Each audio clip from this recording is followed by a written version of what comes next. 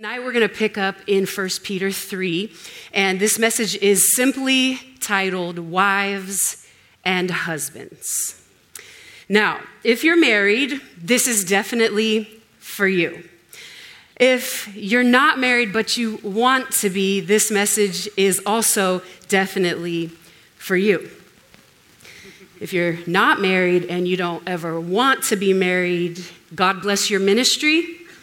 That's not my testimony, but there's still something in it for you. Could we stand together for the reading of God's word? This is 1 Peter 3. We're going to be reading 1 through 7 in the ESV. And it reads, "Likewise, wives, be subject to your own husbands, so that even if some do not obey the word, they may be won without a word by the conduct of their wives. And when they see your respectful and pure conduct, they'll be even more won without a word. Do not let your adorning be external, the braiding of hair, the putting on of gold jewelry, the clothing you wear, but let your adorning be the hidden person of the heart, with the imperishable beauty of a gentle and quiet spirit, which in God's sight is very precious. For this is how the holy women who hoped in God used to adorn themselves by submitting to their own husbands. As Sarah obeyed Abraham, calling him Lord. And you are her children if you do good and do not fear anything that is frightening." Verse 7, "And likewise, husbands, live with your wives in an understanding way, showing honor to the woman as the weaker vessel, since they are heirs with you to the grace of life, so that your prayers may not be hindered." Let's pray. God, we thank you for this moment where we get to dive into your word and figure out what is it that you're saying to us. God, I thank you for your presence here. I thank you for your Holy Spirit that's bringing this word alive in our hearts and that's illuminating truth for us. In Jesus' name we pray. Amen. All right, you may be seated. So many times over my life, I've heard this message preached many different ways with many different interpretations. And tonight I'm going to do my absolute best through proper exegesis, which is the critical explanation or interpretation of a text. Thank you, lead well. I'm going to do my best to show you through proper exegesis why this passage of Scripture gives a specific instance of how wives and husbands within their marriages should carry out the overarching instruction that Peter has been giving to Christians in the previous chapters. Now, since it's been a month since we've gone over this book, let's have a refresher. Let's go backward to figure out what is Peter saying when he says, likewise, wives. Let's look at 1 Peter 2, verse 11, where he begins to establish a sequence of instructions to Christians in general. He says, "Beloved, I urge you as sojourners and exiles." Now, this is very important in this letter because he's saying as Christians, we are sojourners and exiles. We are in this world, but we're not of this world. We are refugees away from heaven, which is our true home. So as sojourners and exiles, how are we supposed to live? We're supposed to abstain from the passions of the flesh, which wage war against our soul. And verse 12, we're supposed to keep our conduct. There's that word again that he used in 3:1 when he talked about wives' conduct. He's telling the Christians, keep your conduct among the Gentiles honorable. So when they speak against you as evildoers, which you are not, but when they speak against you like that, they'll see your good deeds and they'll glorify God on the day of his visitation.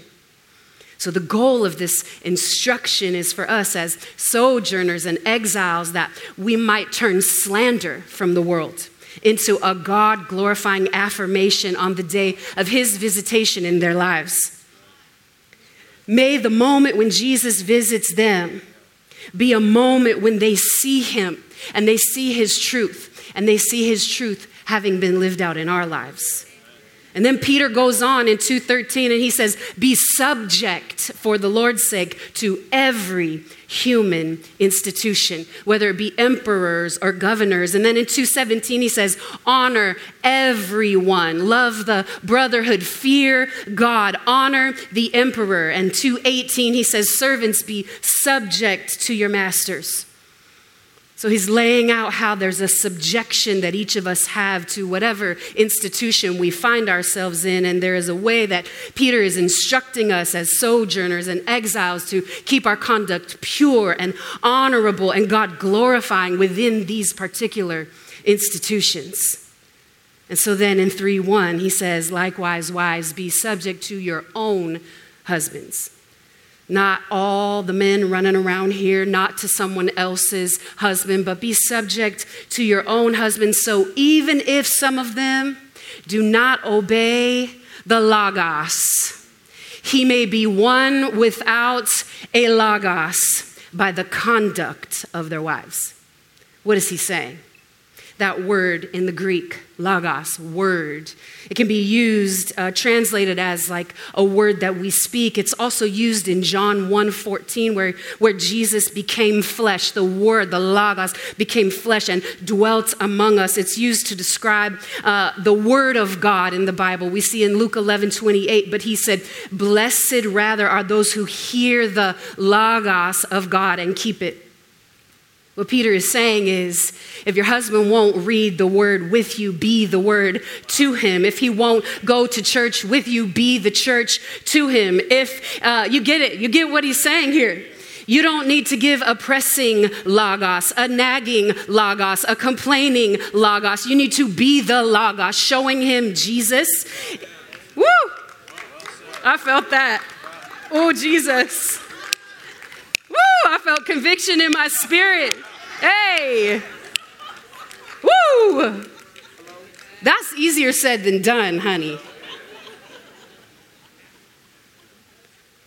We need to show him Jesus with our respectful and pure conduct, which I'm going to break down in a moment. But before we go to verse 2, I want you to see how Peter is calling Christian wives to a greater level of faith in Jesus. Even if their husband don't obey the word. Even if he's not a Christian. You do right what's in the sight of God. You be righteous. You be holy. Some things that we have to remember, this is first century Rome. It was almost unthinkable for a woman in a marriage to adopt another religion than her husband had. It was like, what do I do now? She wants to know, do I leave my husband? Am I now better than him? Because no. Win him without a word. Peter's saying, preach the gospel. And if you absolutely have to, use words. Now, I want to say to all the single ladies, I want to say this. I want you to pay attention and notice very clearly how Peter did not say it's okay for you to marry an unbeliever. He's saying if you become a believer when your husband is not yet a believer, this is how you do it. So, okay. Y'all don't want to hear me.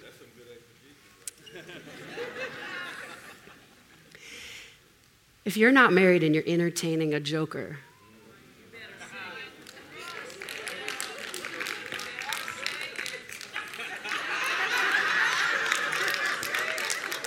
I'm going to pick up my computer for this one. And you've been asking, he's not a Christian. You've been asking, God, give me a sign. Give me a sign. If you don't want me to be with him, Lord, give me a sign. Consider this your sign. Block, delete, unfriend, whatever you got to do. Silence says a lot more than any words could ever say. So if you're not yet a wife and you want to be a wife, there's a general instruction to you in this as well.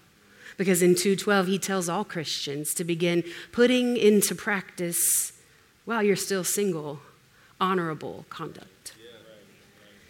And I'm going to tell you, I've only been married 9 years. I know some of y'all in this room are like 30 and 40 in.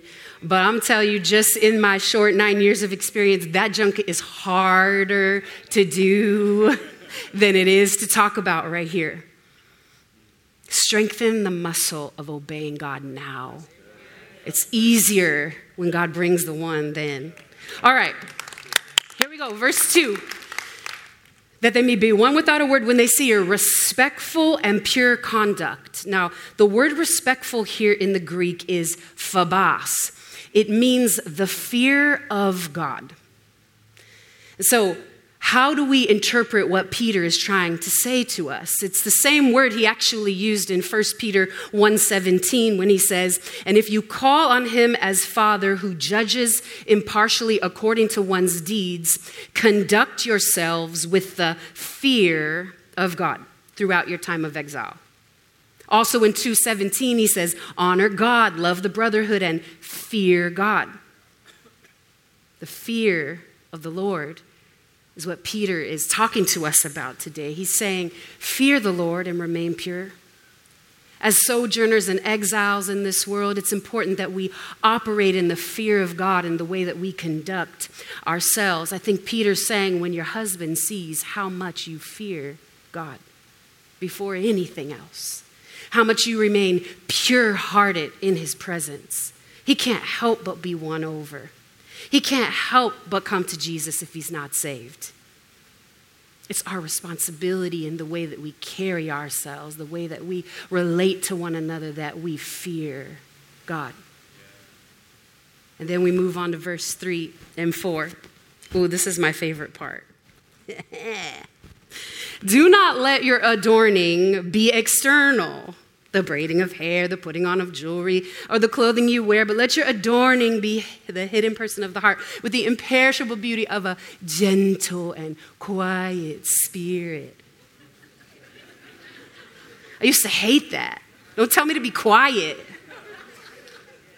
which is very precious in God's sight. What does adorn actually mean? It means to enhance the appearance of a thing, especially with beautiful objects. So why does Peter even talk about hair and jewelry within the context of winning your husband without a word? Why is he mentioning this? What he's saying is, don't let your adorning be merely external. Don't be so shallow, so vain, so hollow. He's not telling us don't wear earrings. He's not saying don't put on gold jewelry. He's certainly not saying don't walk around with any clothes on. He's saying if that's, amen, is right. Put some clothes on when you come in here now. Put a little more clothes on too when you come in here. He's saying that if that's the kind of adorning you're depending on to win your husband, honey, that ain't gonna work.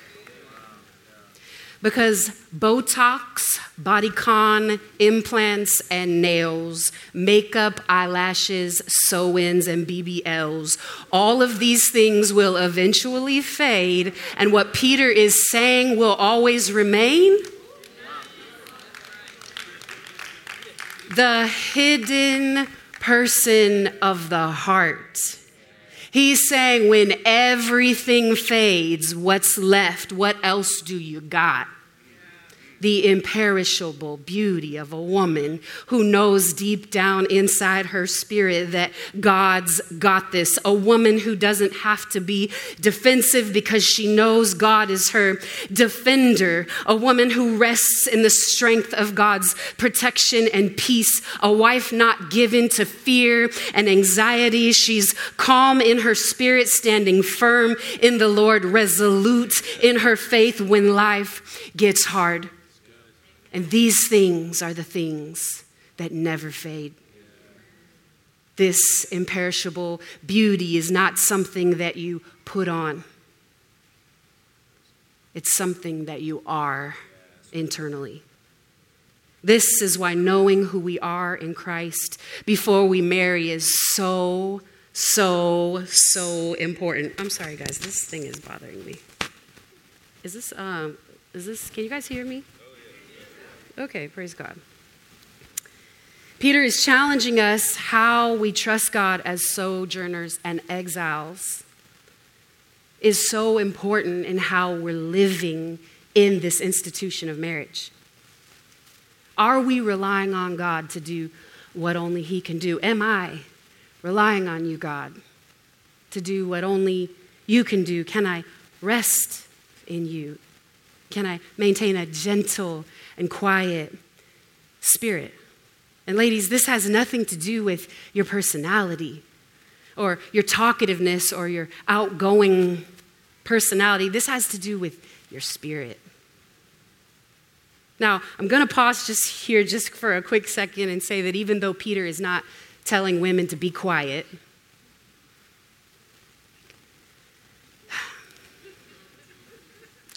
we don't need to have something to say about everything, okay? We don't have to have, I'm going to say it one more time, wives, we don't have to have something to say about everything. I know we feel like we do. Okay, I feel like I do. But it could come across like in this negative, like condescending way. So maybe the next time you feel the need to say something about maybe what he's not doing, just try to replace it with like a thank you. Or maybe like, I see your effort. Or maybe like, oh, you're such a good dad, babe. You're so good. You're such a good dad. Find something good. There's something good that you can say. Okay, back to our spirit. Stay there. I'm moving along. If you were here on Sunday, you heard Pastor Tellis talk about our spirit, that part of us that has been regenerated by God, the part that talks to God, the part of us that will live forever in eternity. Peter is admonishing us as women to be so connected with the Spirit of God, so tapped into His strength that when everything around me is shaken, I've never been more glad that I put my faith in you, Jesus. You've never let me down. You're faithful to the generations before me and after me. So why would you fail me now? He won't. Can you keep a quiet, resolute, fearless spirit when calamity hits your life? This is very precious to God. Why? Because it's a sign to the world around us that greater is He who lives inside of me than he who is in the world. Unshaken, fearless, resolute women are a force to be reckoned with. Not today, Satan. My spirit is at peace in Jesus. I have a gentle and quiet spirit. So then where is Peter going to go next? How is he going to provide foundation and argument for everything that he's just told us in these first 4 verses? Well, let's read it together. Verse 5.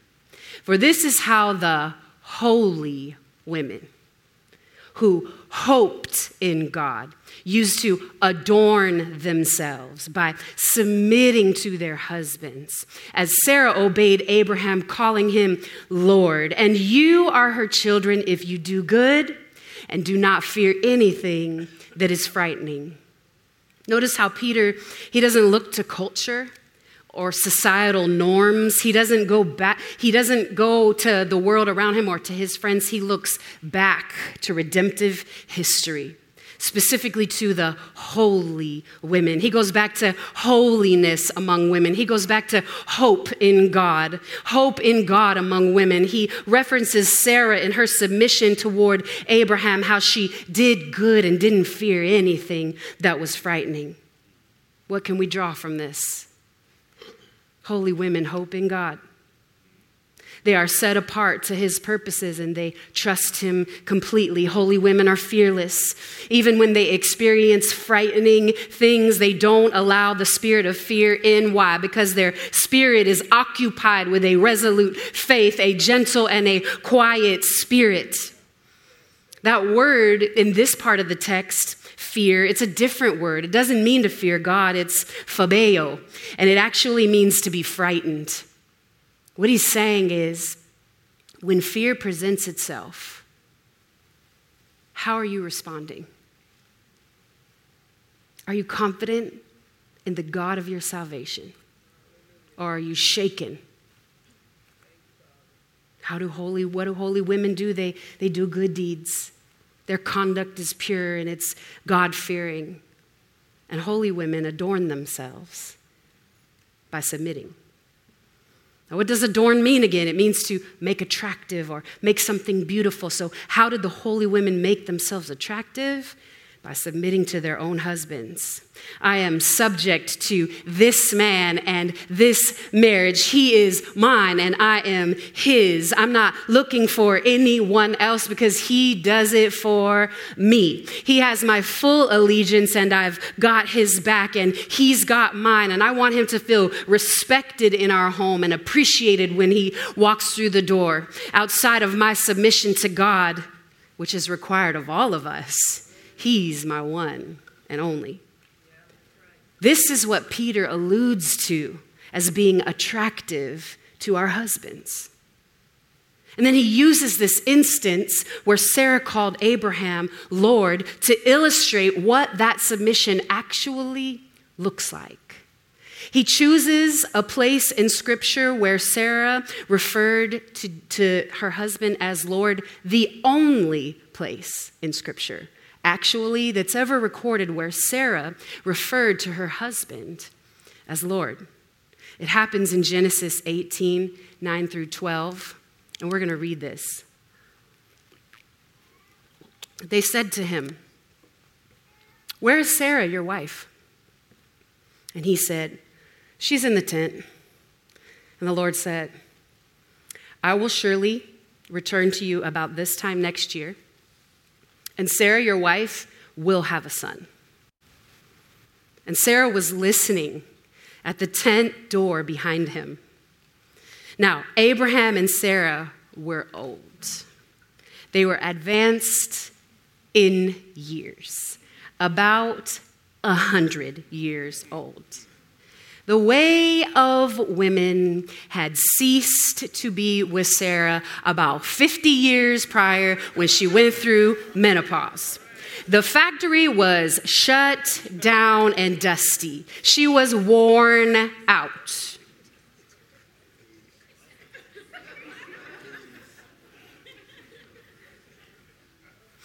So Sarah laughed to herself. She laughed. Ha ha ha. Yeah, right. After I'm worn out and my Lord is old, shall I still have pleasure? Is it even possible for my body to do that? Okay, this is what she's saying.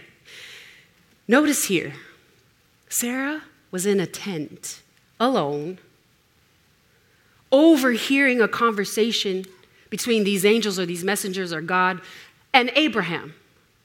She's overhearing it. She's not even directly involved in the conversation.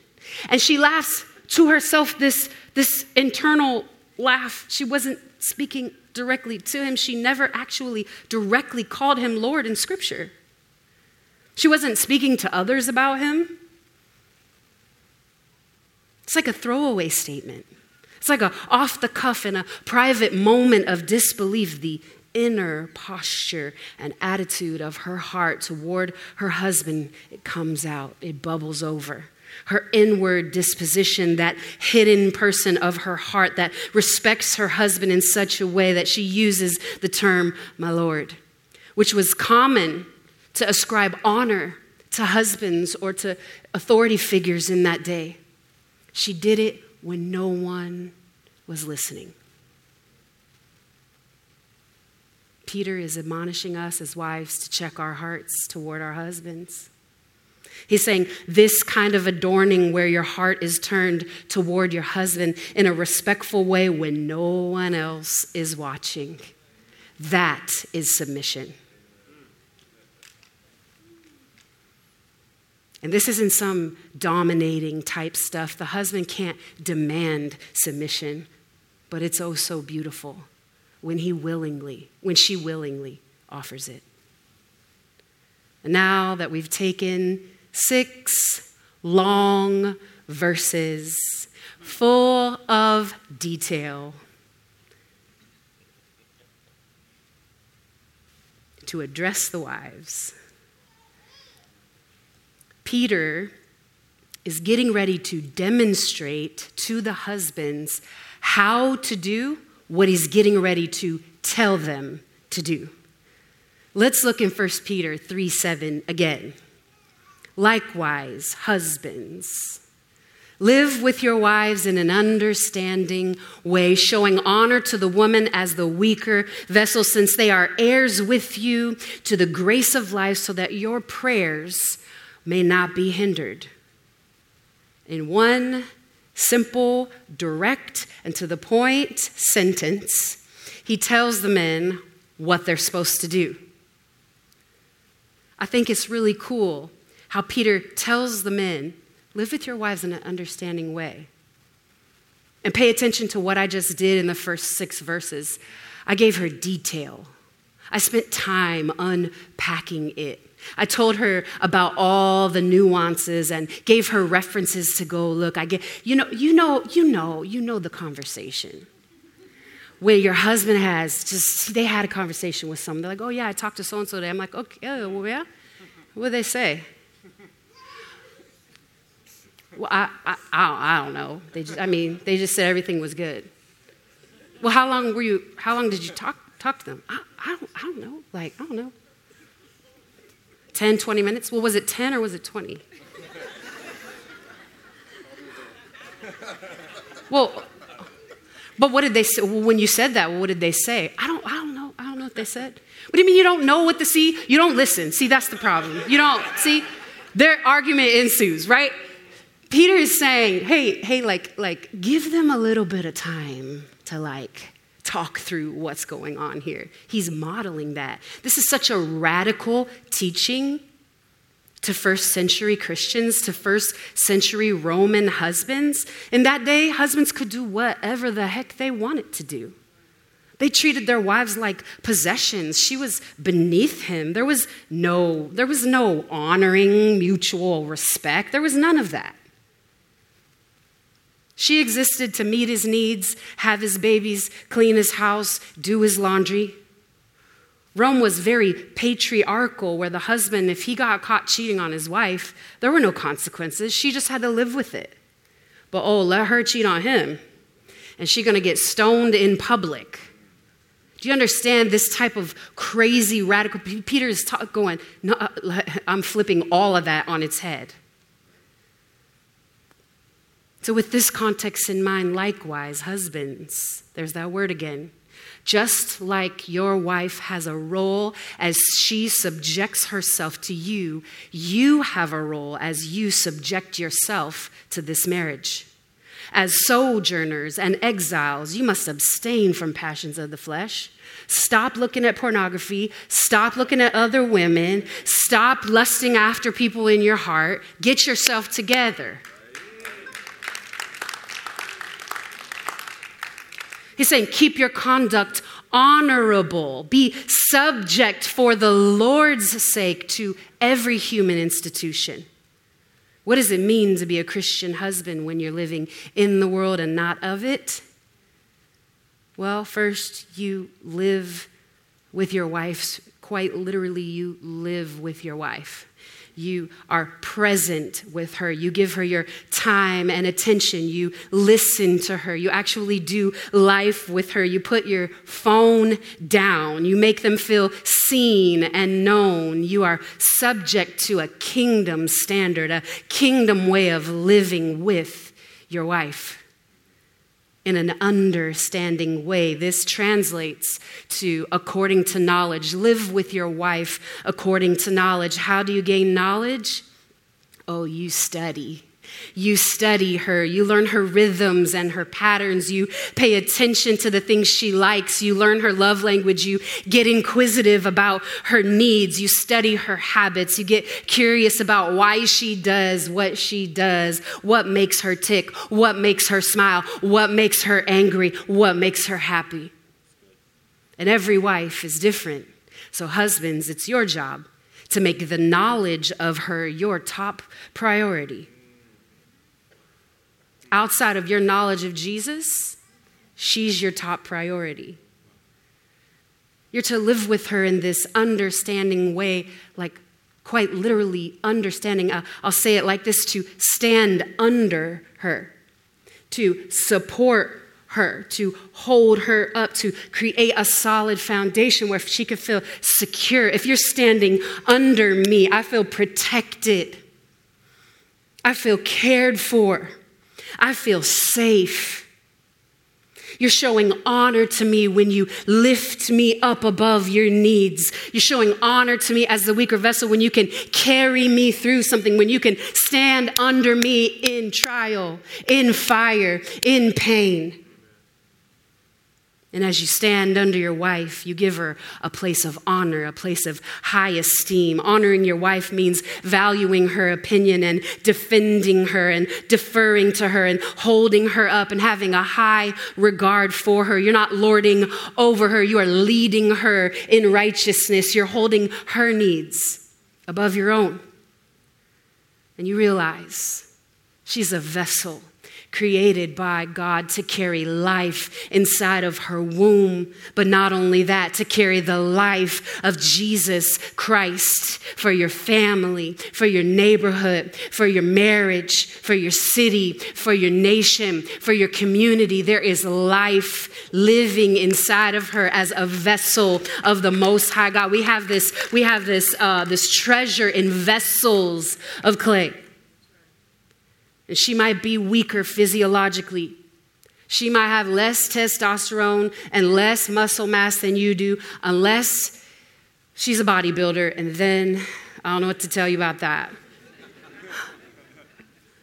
But she was designed with a different physiological makeup on purpose. She has to be able to withstand the pain of childbirth. And no man can do that. I'm going to say it one more time for the people online. A man cannot have a baby, only a woman. All right. Moving forward.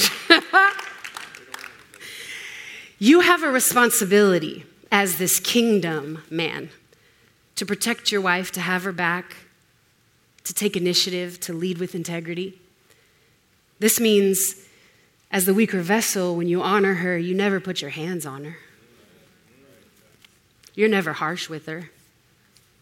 You don't yell and scream and point your finger in her face. You don't threaten her with your physical stature.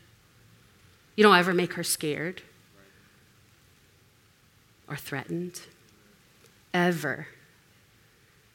This is how you show her and God that you really honor her. And I know that that's like a touchy subject. If you're in this room right now and you're being abused in your marriage, please email pastor@gracecove.org because we want to talk to you. If you're in this room and you've been an abuser, there's grace for you. Come down to the front after. We'll pray with you. We'll believe God for healing and wholeness and deliverance for you. Why is it important now to honor your wives as the weaker vessel? Well, because she's an heir with you of the grace of life. Literally translated, this means she's a fellow heir, right alongside you. Not behind you, not beneath you. Shoulder to shoulder, an heir to the grace of life. Both the husband and wife are equal heirs to the grace of life in spiritual privilege and eternal importance. Let's look at how Peter describes this in 1 Peter 1:3-4. He says, Blessed be the God and the Father of our Lord Jesus Christ. According to his great mercy, he has caused us to be born again to a living hope through the resurrection of Jesus Christ from the dead, to an inheritance that is imperishable, undefiled, and unfading, kept in heaven for you. What is he saying? Sons and daughters, before we ever get to chapter 3 and start talking about marriage, you have an inheritance in Jesus Christ himself. So we are all God's children. We are all his heirs. So the woman that you live with, dear husband, if she's a Christian. She's an heir to everything that the king has. She's a wealthy queen who has inheritance waiting for her in heaven, just like you do. She's going to receive the grace of life just like you are. And if we look at 1 Peter 1:13, he says, therefore, preparing your minds for action and being sober-minded, set your hope fully on the grace that will be brought to you at the revelation of Jesus Christ. This is the glory of everything that eternal life implies.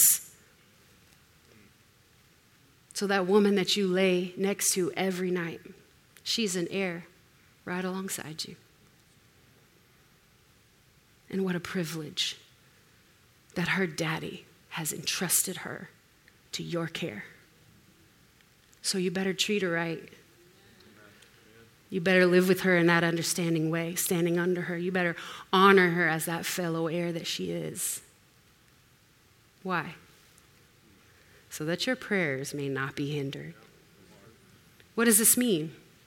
Let's see where Peter talks about prayer in this letter that he's writing in 1 Peter. I'm going to fast forward a little bit to 1 Peter 4:7. The end of all things is at hand. Therefore, be self-controlled. Be sober-minded. For what? For the sake of your prayers. When Peter is thinking about end times, he is highlighting the importance of safeguarding your prayers with self-control and sober-mindedness. We see in 3:7 this instance of what he's talking about with husbands.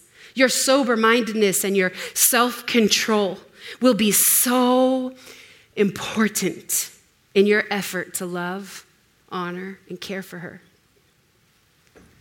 You'll need self-control to live with her in an understanding way and to treat her as an equal heir with you to the grace of life. And why is prayer important? Because it's communication with God. It's the way we make our requests known to him, and it's how he speaks to us. I think Peter is saying, as sojourners and exiles, husbands, you who are living in the world but not of it, you're going to need an open connection with God. You're going to need to pray. You're going to need to hear from him. So don't hinder that connection that you have right now with him by dishonoring your wives and treating him less than. I think God wants us first to come to the cross, to come to Jesus, to let the filter of the cross dictate to us our conduct in life and especially in marriage. I remember Pastor Danelle. I wrote this before you were here, Pastor D. By the way, Pastor Danelle in the house tonight. I put you in my sermon, didn't even know you were going to be here this week. Look, Pastor Danelle always used to tell me the first one to the cross wins. The cross is where everything begins and ends. Why? Because Jesus is that third strand in our marriage. Yeah. Without him, what's all this for anyway? Now, before I close, I just want to say with all of that, everything we've just said, check this out, where Peter goes right next. 1 Peter 3, 8 through 9. So to sum up, all of you, husbands, wives, single, married, as sojourners and exiles, all of you, be harmonious, sympathetic, brotherly, kind-hearted, humble in spirit, not returning evil for evil. Oh, he said this to me, so I'm going to say that to him. Not returning insult for insult, but giving a blessing. For you were called for the very purpose that you might inherit a blessing. Peter is admonishing us, don't you dare forfeit your inheritance of blessing because of pride. Both of y'all got to serve each other in order for this thing to work the way that God wants it to. And our lives as husbands and wives, it all boils down to discovering ways to love one another the way that Jesus first loved us. Finding ways to be subject in our marriages the way that God wants us to be. Why? For his sake.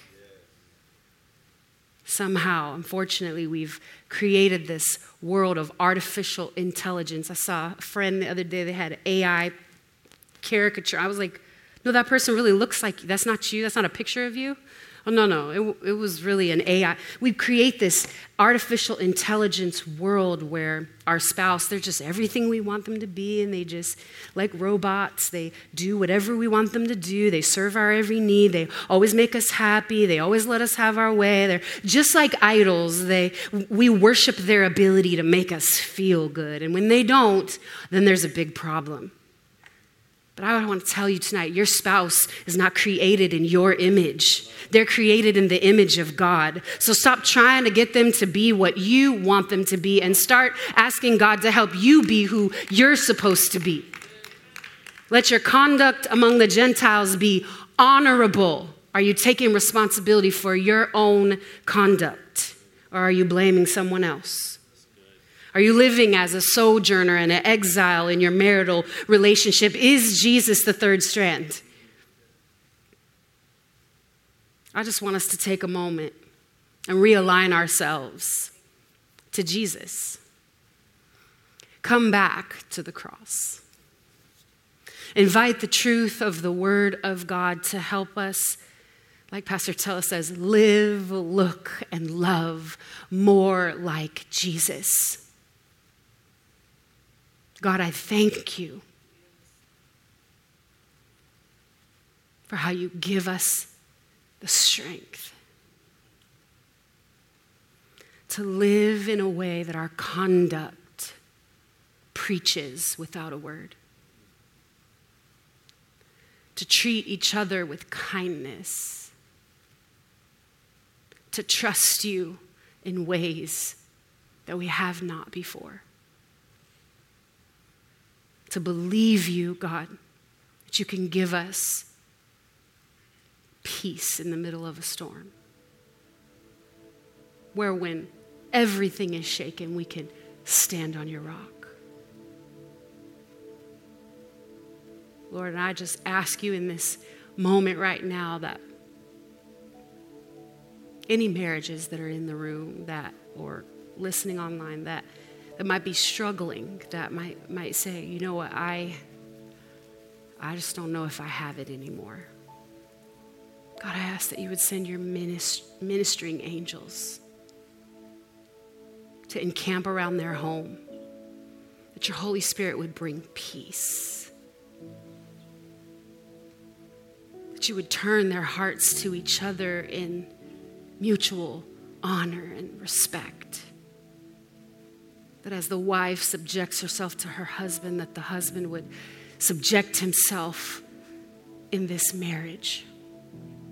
And Lord, that they would keep you at the center. God, for those that are longing to be married, it's been years and years, and there's just nobody's coming onto the radar. God, I pray that you would keep them chaste and pure in their conduct. That they would live in an honorable way, that you would increase the strength of their spiritual muscles, God. So when the appointed time does come, that they can step into that season of their life with ease. Lord, we thank you for your truth. And we thank you for these words. We pray, God, that you would seal them in our hearts, that you would remind us in times when we're struggling. Write it on our hearts, God, and let it be there. We love you, Lord.